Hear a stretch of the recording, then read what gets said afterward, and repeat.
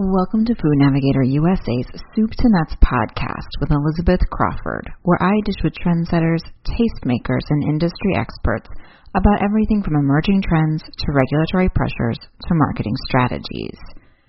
As eager as many people are to shut the door on 2020, concerns about the coronavirus will follow us into the new year and likely continue to influence food and beverage preferences, predict trend spotters with Simrise, who forecast an increase in demand for flavors and products that are comforting, immunity-boosting, and sustainable in 2021. But after 10 months of indulging in classics for comfort and researching ingredients to enhance their health and well-being, most consumers will not settle for the same old in the new year. Rather, Simrise Marketing and Consumer Insights Specialist Dylan Thomas explains in this episode of Food Navigator USA's Soup to Nuts podcast that shoppers will seek products that take each of these trends to the next level, with new functional ingredients, elevated flavor combinations that put a new spin on the familiar, and ingredients that allow them to explore the world from the safety of their homes.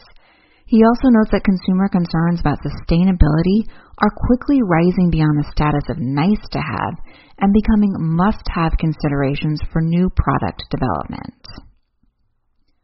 Of these three trends, Thomas predicts the most prominent in 2021 likely will be the same one that dominated 2020, which is a desire for flavors, ingredients, and products that support a healthy lifestyle.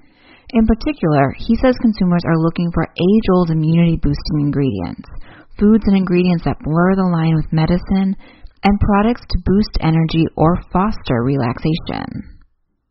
As you know, more and more people are worried about the pandemic and the uncertainty it brings.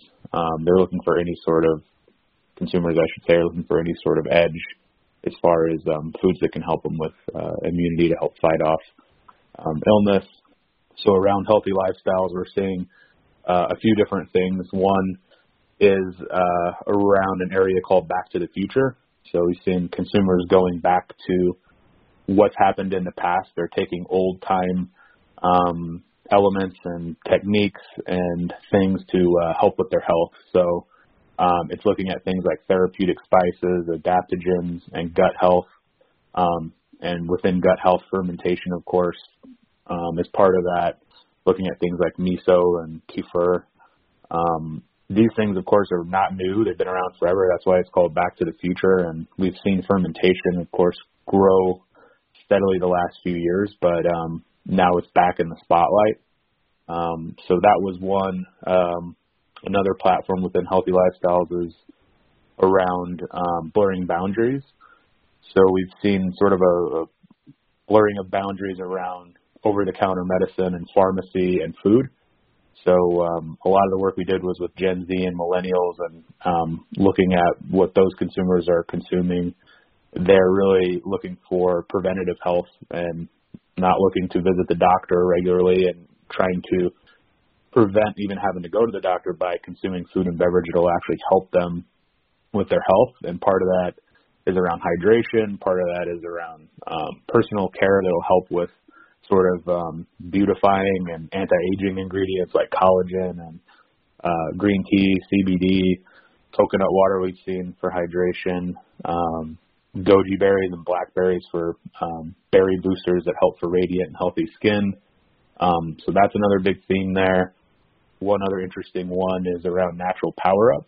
Natural power-up we've found is a spectrum that consumers are looking at between getting a big boost, an energy boost for performance and productivity, and then on the other end, that element of calming, relaxing, and sleep. And then there's an area in the middle that's more about mental clarity and being creative and productive for their day, whether they're a student or for their job or creative, whatever they're doing. So within that, we've seen nootropics, so the psychoactive focus foods like ginkgo and Siberian ginseng. And what we've also seen is sort of a nightcap 2.0 coming around with things like chamomile tea that have been around forever, but maybe mixing chamomile tea with new twists. Golden milk moving from the morning boost, which is normally where we've seen it the last couple of years, to more of a nightcap drink.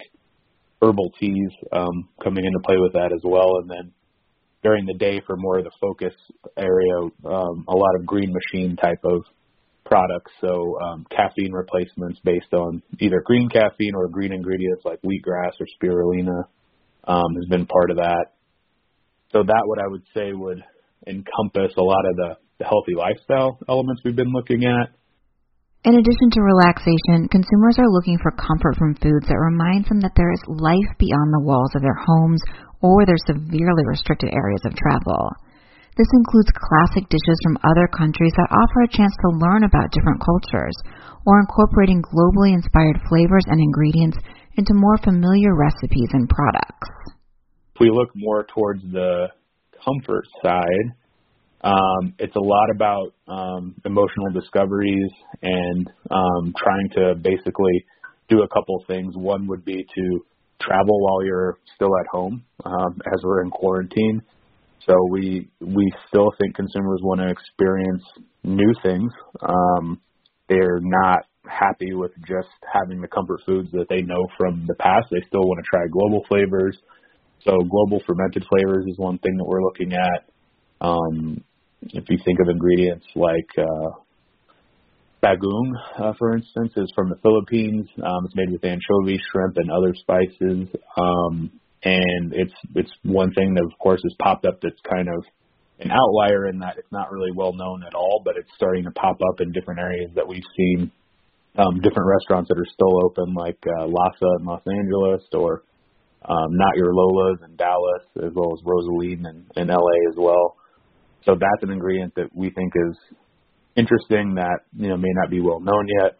But on the other side of things, we're still thinking that it's going to be more less adventurous, I should say, for consumers, even though it's global travel.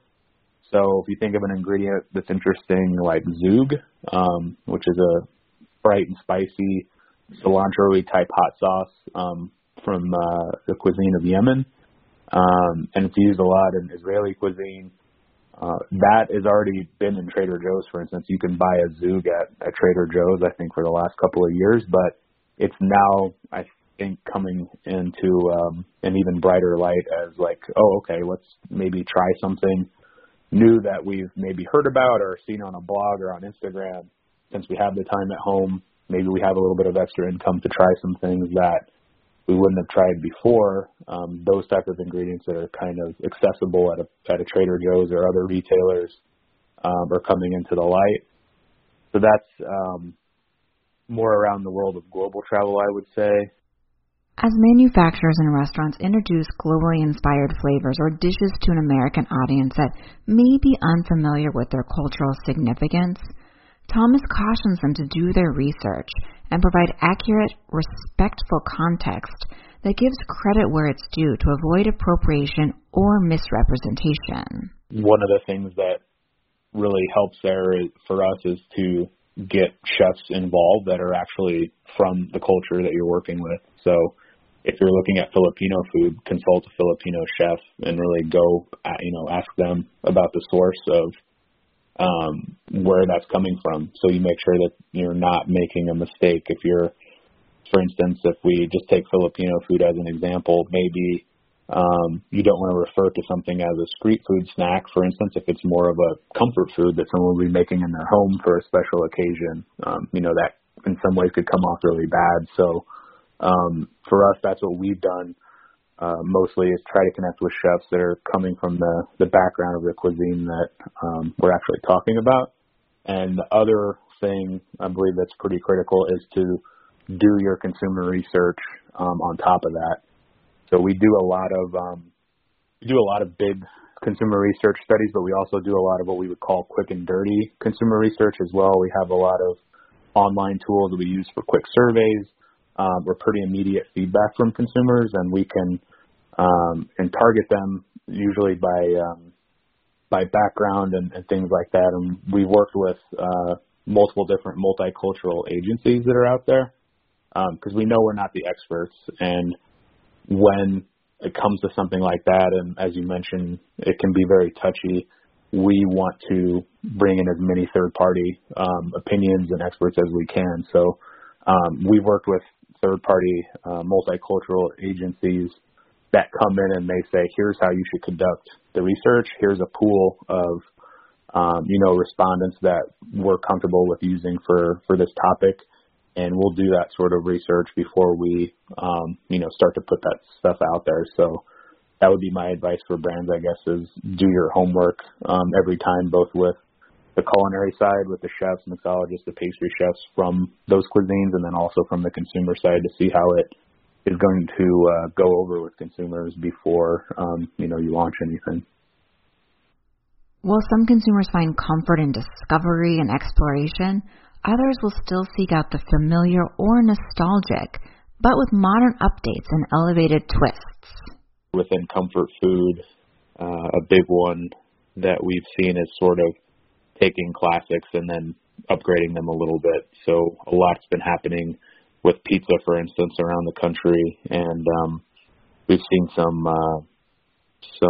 more fine dining, high level chefs that can't do their normal day-to-day fine dining, operations with the pandemic, moving into things like pizza. One that comes to mind is Noah Sandoval in Chicago, who is a really high level chef there who has opened a pizza place where it's like really, really high level pizza with familiar ingredients, but also some new and trending ingredients as well. And there's other examples around the country. There's also been a lot of people from normal jobs that have sort of moved into the comfort food space as sort of a necessity, whether they lost their job. We've heard about some different people, for instance, in Canada that moved from their professional job into creating, I think it was Thai or Filipino comfort food. I saw an article recently about a group of Filipino nurses who were starting their own food business because they all needed lunch, essentially, and they're creating a comfort. So we've seen some different ingredients growing there. One is around sashimi. Sorry, I'm pronouncing that wrong. Sashimi or togarashi, maybe is a better way to say it. Togarashi is one that's trending. It's commonly used on ramen, and we've seen that it's still popular during takeout times. Some restaurants are using it in their okonomiyaki, for instance, or their mac and cheese, or their tacos, not just in ramen. So that is an interesting one for us to see that ingredient jumping into other categories. And then also in the comfort space, we've been seeing a lot of taking your normal comfort foods that you would make at home, not necessarily get from a restaurant, and upgrading them to more of a chef-like experience. So things that would sort of create a premium indulgence, like whip textures, or maybe creating foamy textures for your tea at home, for instance, that maybe you wouldn't have the time for if you were normally commuting. We still see Southern and Low Country cuisine being popular at home, and not just fried chicken, for instance, but taking it up a notch, and looking at things like doing Korean fried chicken at home, or bringing in sorghum as a sweetener from the South.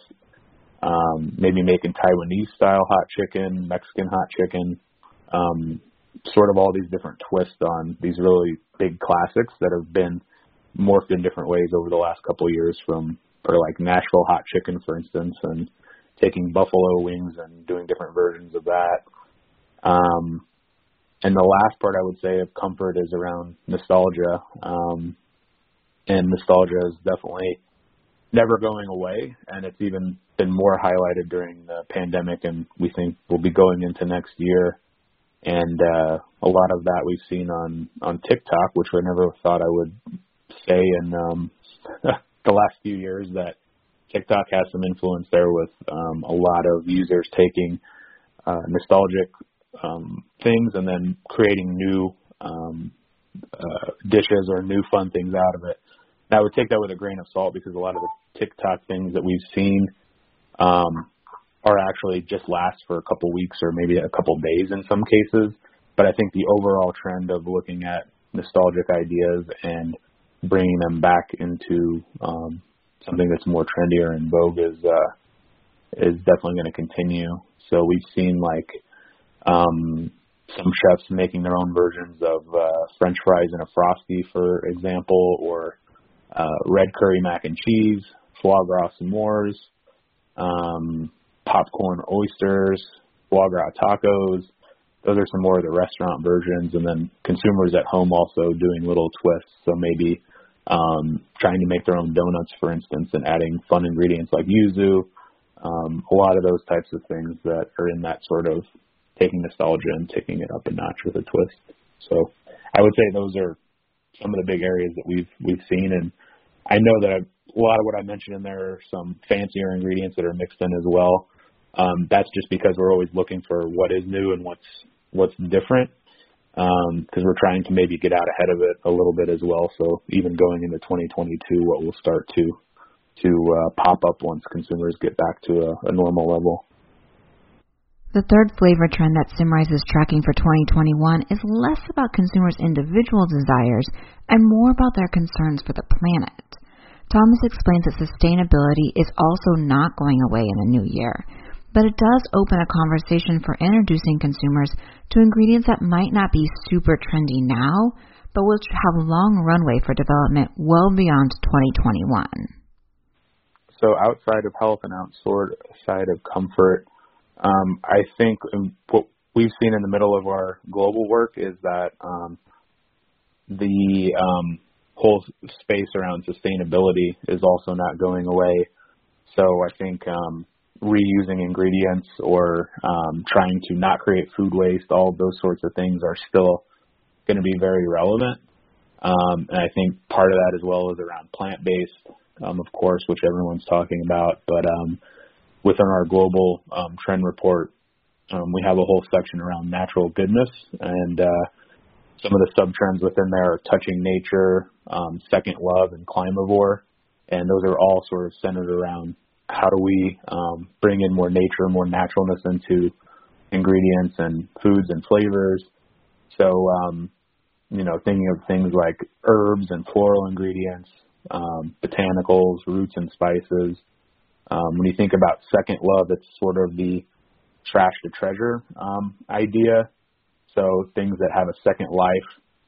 So it could be discarded parts of a fruit or vegetable, or things that maybe wouldn't be used. So think about like some watermelon seeds, for instance, or sunflower husk or fruit pulp. We've even seen things like coffee grounds being reused in different ways and put into different products that have already been spent. Of course, spent grains have been around for a while. And then in the climavore section, it's more about thinking beyond the ingredient list, thinking about what are you doing for the environment in a product. Is it climate friendly?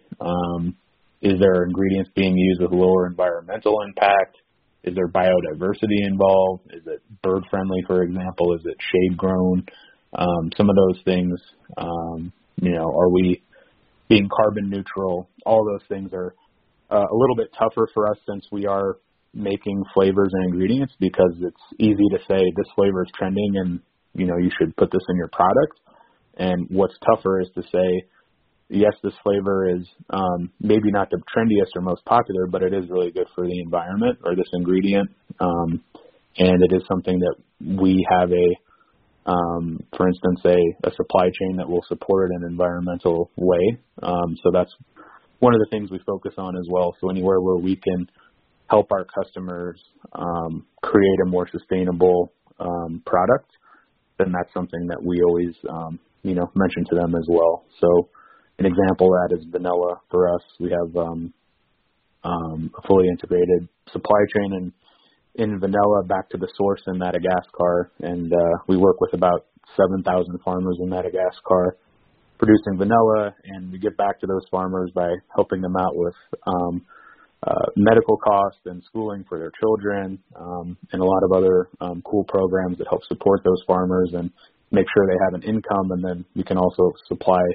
sustainable vanilla to our customers, and that's something that they can promote as well when they're promoting their product, is that, hey, the vanilla that we use is as sustainable as it gets. Well, Simrise typically bases its insights and predictions on conversations with top chefs, mixologists, pastry chefs, and other industry insiders. Thomas noted that more regular people are cooking at home now, and so he's excited to see what they come up with in the new year as they look for ways to keep eating at home exciting and to reduce food waste. With that, we've come to the end of another episode of Food Navigator USA's Soup to Nuts podcast. I hope you'll join me again in the future for another installment, and to ensure you remember, I encourage you to subscribe to us. Until next year, this is Elizabeth Crawford wishing you a productive and profitable week and a safe and happy new year.